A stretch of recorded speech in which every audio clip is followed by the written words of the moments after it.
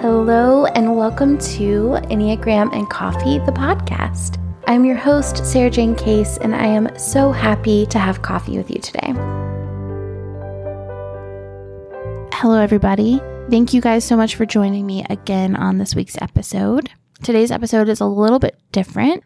Chichi, who's a friend and someone who joined in for the Enneagram Summit both last year and this year, and an amazing Enneagram teacher, has allowed me to kind of pull the audio and share the recording from our Enneagram Summit. This is abnormal in multiple ways. Normally, the Summit content only exists for those who purchase the Summit, and I never really do interviews on the podcast. So that being said, this feels like a really important one at a really important time. Chichi does an incredible job of discussing the importance of the work that we do as white people to create space for the safety of other people. It just is one of the most profound conversations that I've ever had, and I really wanted to share that with you. I shared this on IGTV, so some of you may have seen it there. I figured it's also just a little bit easier to listen to a long-form interview than it is to watch a long-form video. So some of you may have seen it and glossed over it, and I want to make sure that we're having the conversation and we're listening. So if that is you, enjoy the interview. Let me know what you think. And here is to always learning, always listening, always growing, and taking real life action to do the work of dismantling racism in our country. Chichi, I am so excited you agreed to come back this year. I was biting at the bit, hoping you would join us again. I'm really excited to be doing it again. Thank you for having me. Yeah. So we get to talk about something really exciting today, but before we do that, can you tell us a little about who you are, what you do, and why you do it? Sure.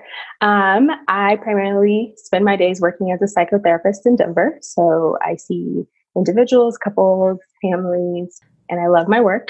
And I also work with the Enneagram. I'm a teacher with the narrative tradition. And so I previously been doing one-on-one kind of coaching work with people, but this year I'm just focusing more on teaching. So really enjoying that, exploring new options for what that could look like for this year. But that's primarily what I do. I love it. And today we get to talk about power and vulnerability. So I know, can we talk a little bit about why that's a conversation that needs to be had and why it's important? Yeah. So I think it is a really important conversation to have for multiple reasons. I think it's a conversation that doesn't happen often enough within the world of the Enneagram and conversations around the Enneagram. And a place I'd like to start as far as why I think is important, or one of the reasons why it's important, is in common conversation about the Enneagram. As you probably know, the conversations are usually about how we are our types. So I am my type structure. And often when I'm working with someone and right at the very beginning, I say something about how we're not our types. Our types are just the way we navigate the world. They're adaptive and protective mechanisms to protect us. People are very surprised because the common conversation is, I am a 4. That is my identity. That is who I am, right? As opposed to type as a thing we utilize to navigate the world, to keep us safe. So that's important. And I'm starting with that just because for the rest of our conversation, I will be referring to type structure as armor, which is kind of the visual I use that's helpful for me to think of type as the armor that we place between us and potential danger or potential threat to avoid pain and to avoid suffering and fear and powerlessness, to ensure that we are safe and that we have love and belonging. But it's just armor. It's not who we actually are. Oh, that's so good. And in many circles where I've had conversations about the Enneagram, whether I'm teaching or just observing or participating, the conversation I have found is vastly different if it is a room full of people of color versus a room full of mostly white people.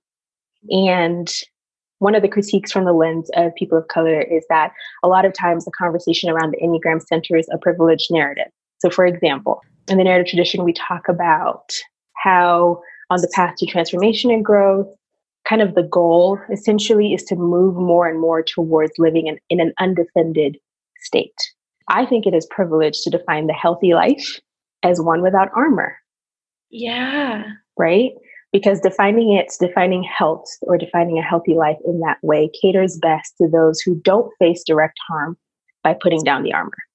You're like that. I'm like, whew, that's so real. Yeah. And so that conversation, even just that piece of it being, it caters only to those within the center who have privilege, right? Because for many other people, there isn't the privilege of setting down the armor.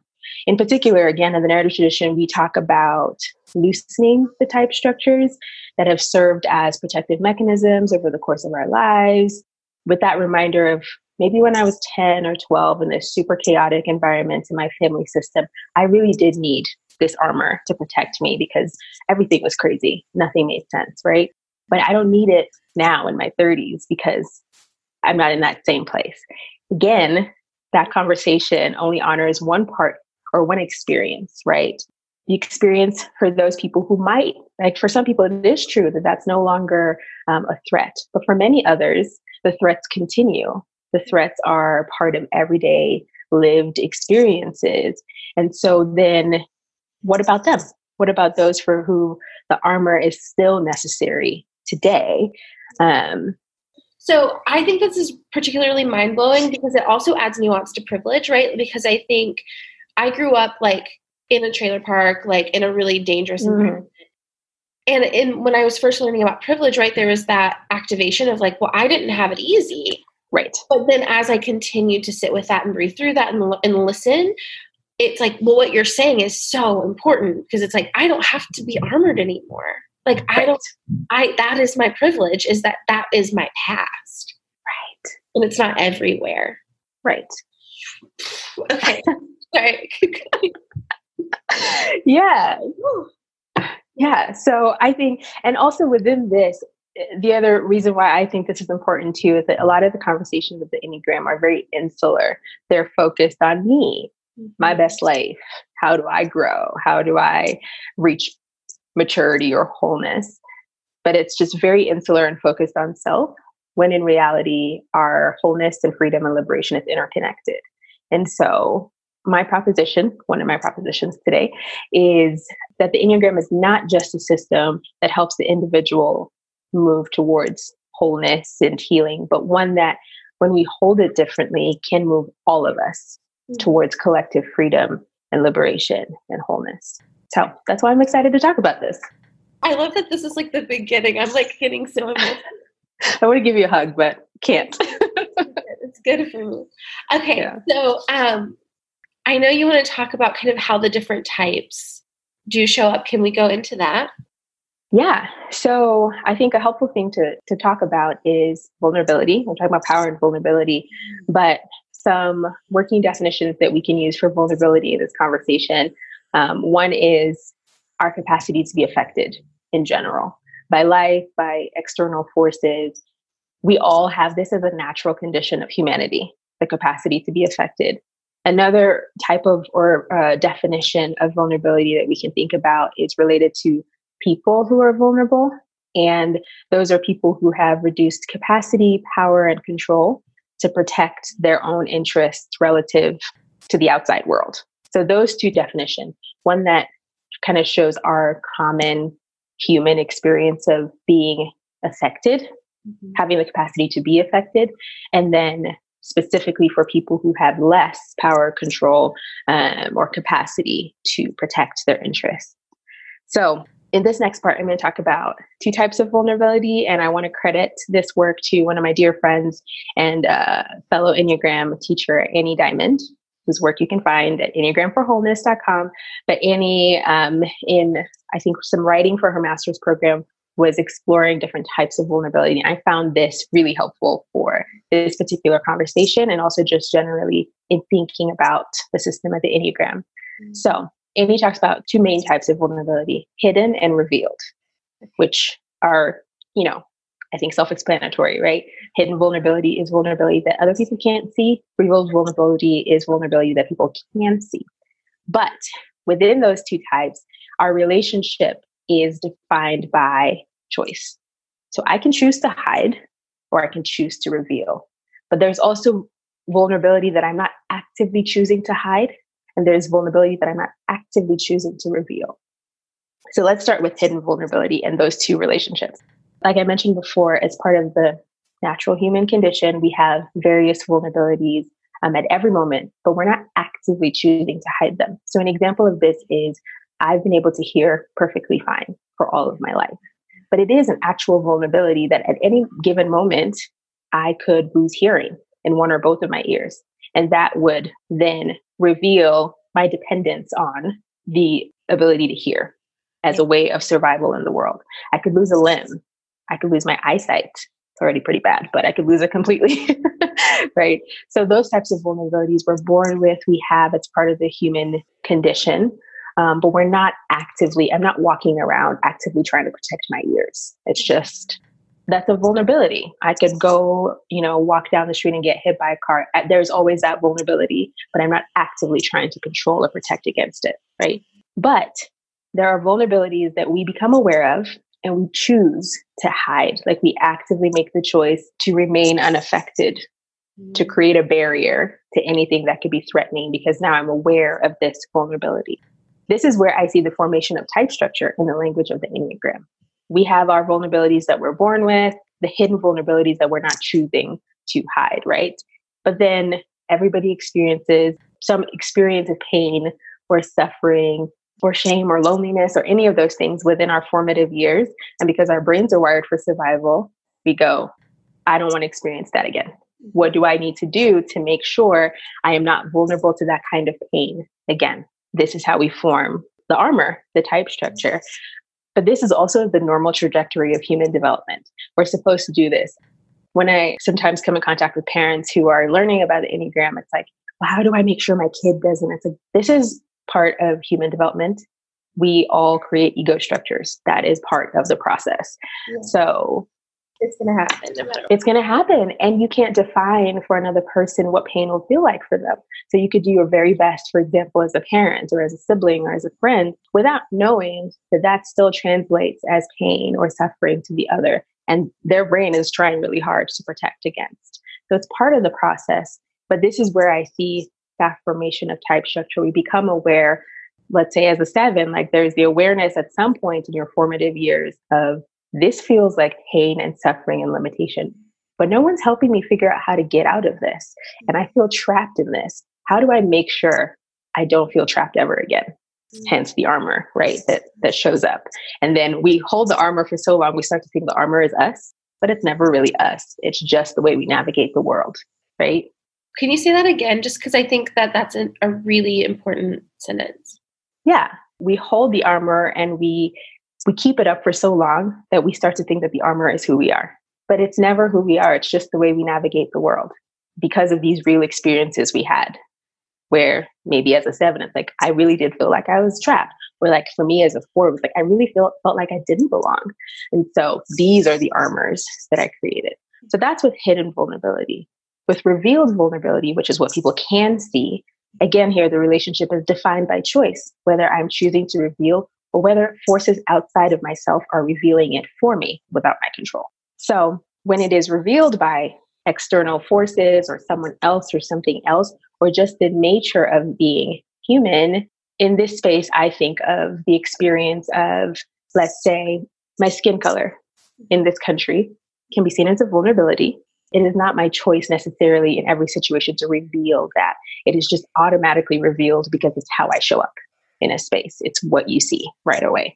Versus the revealed vulnerability with which I make a conscious choice to relinquish my control and extend an amount of trust to the other person, to the outside entity, right? To say, okay, I'm going to put down the armor and I'm going to reveal this vulnerability that I've been hiding.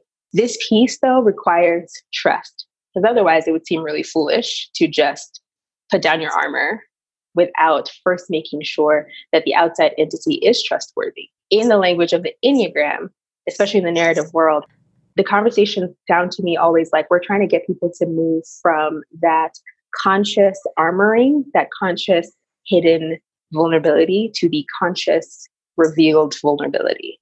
Now I know that I have my armor up. It is my work to put it down and trust that I will be okay. Again, like I mentioned at the beginning, that only works for a certain population within the center, right? Sure. So if we're going to have that conversation, and when I've been a part of, or I've heard those conversations in the world of the Enneagram, there isn't very much conversation around trust in addition to it, right? Which is why I emphasize that for the revealed vulnerability where you choose to do it. There isn't a conversation about trust. It's kind of like the assumption that you will be okay if you put down the armor. You will be fine. That was true of your childhood, but it's not true now. Right. I think a lot of people who live on the margins in our society exist in the space of revealed vulnerability, but the one where there is no active choice on my part. Right.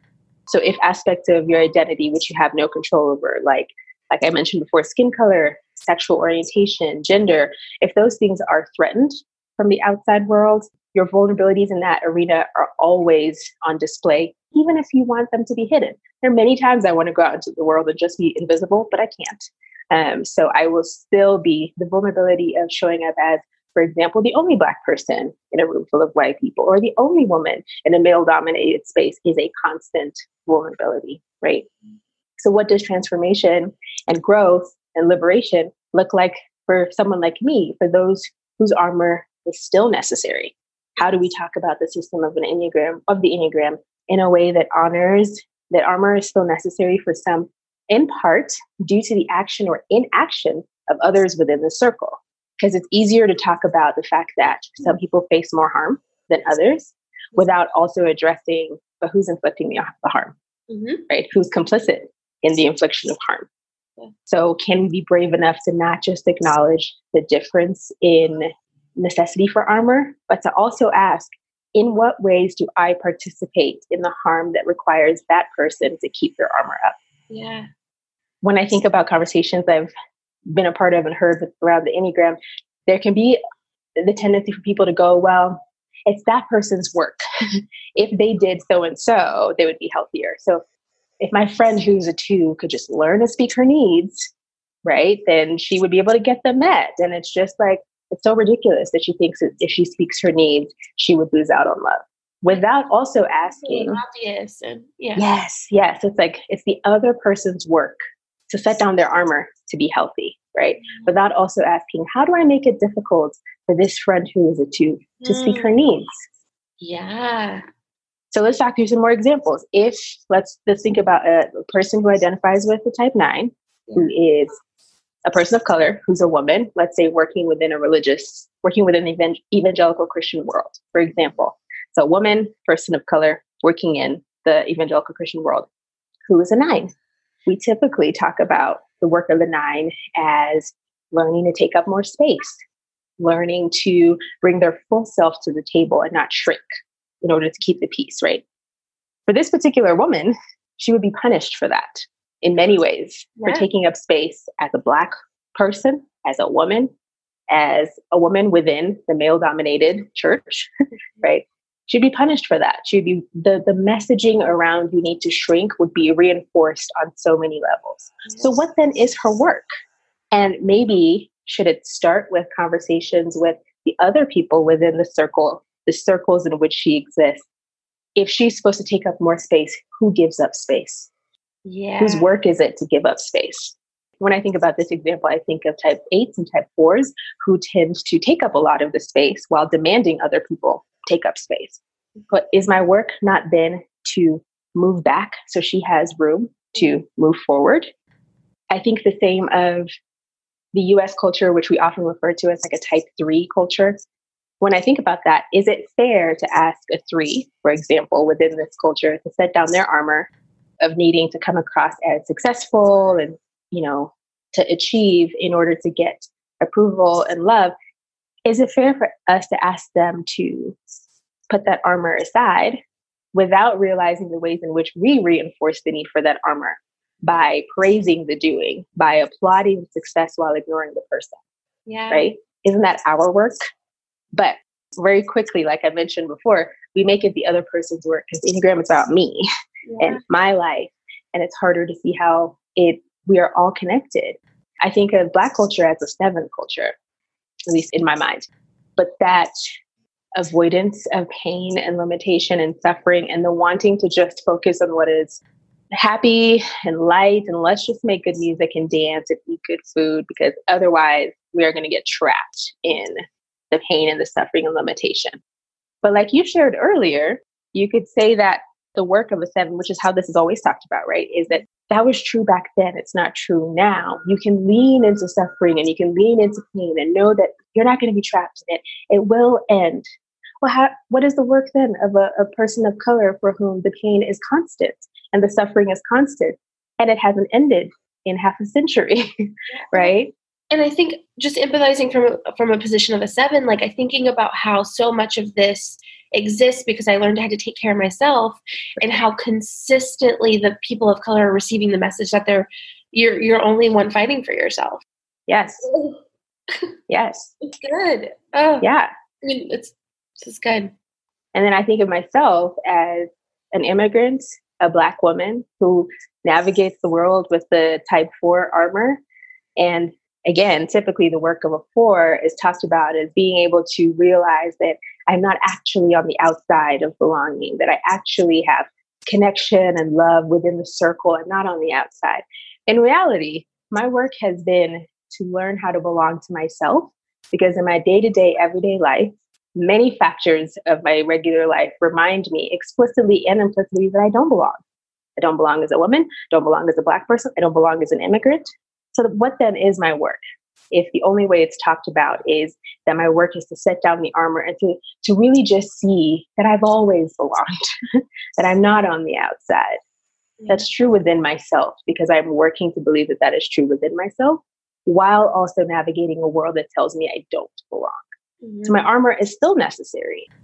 I mean, I think this is a really important conversation, and I don't want to take away from the reality of the fact that like it is a completely different, consistent lived experience to be a marginalized person in our society. And I also want to add that there is an element of like when we experience trauma as adults, where this does also resurface and we lose compassion for ourselves in that process. And I think that so like what you're saying, I think can help us to not only see our roles, mm-hmm. but in how we aren't alone in this work, and people shouldn't be alone in this work. And if I'm going to be a white person who says, yeah, I'm going to stand in the gap for people of color, but like get impatient with their Enneagram journey, then... Or think about the Enneagram journeys as the same. Yeah. Right? Yeah. It's like your work as a 7 is the same as the work of a person of color or person who lives on the margin who's also a 7. It's different work. That's part of like those examples I was giving, was to highlight the ways in which our work is different based on the position that you occupy within the circle. Yeah. And not just a circle of Enneagram, but like the circle of society, of living. Like your positionality influences what your work is with the Enneagram. And so I think, for those who are centered, which in this culture is cisgendered, heterosexual, white, male, Christian, right?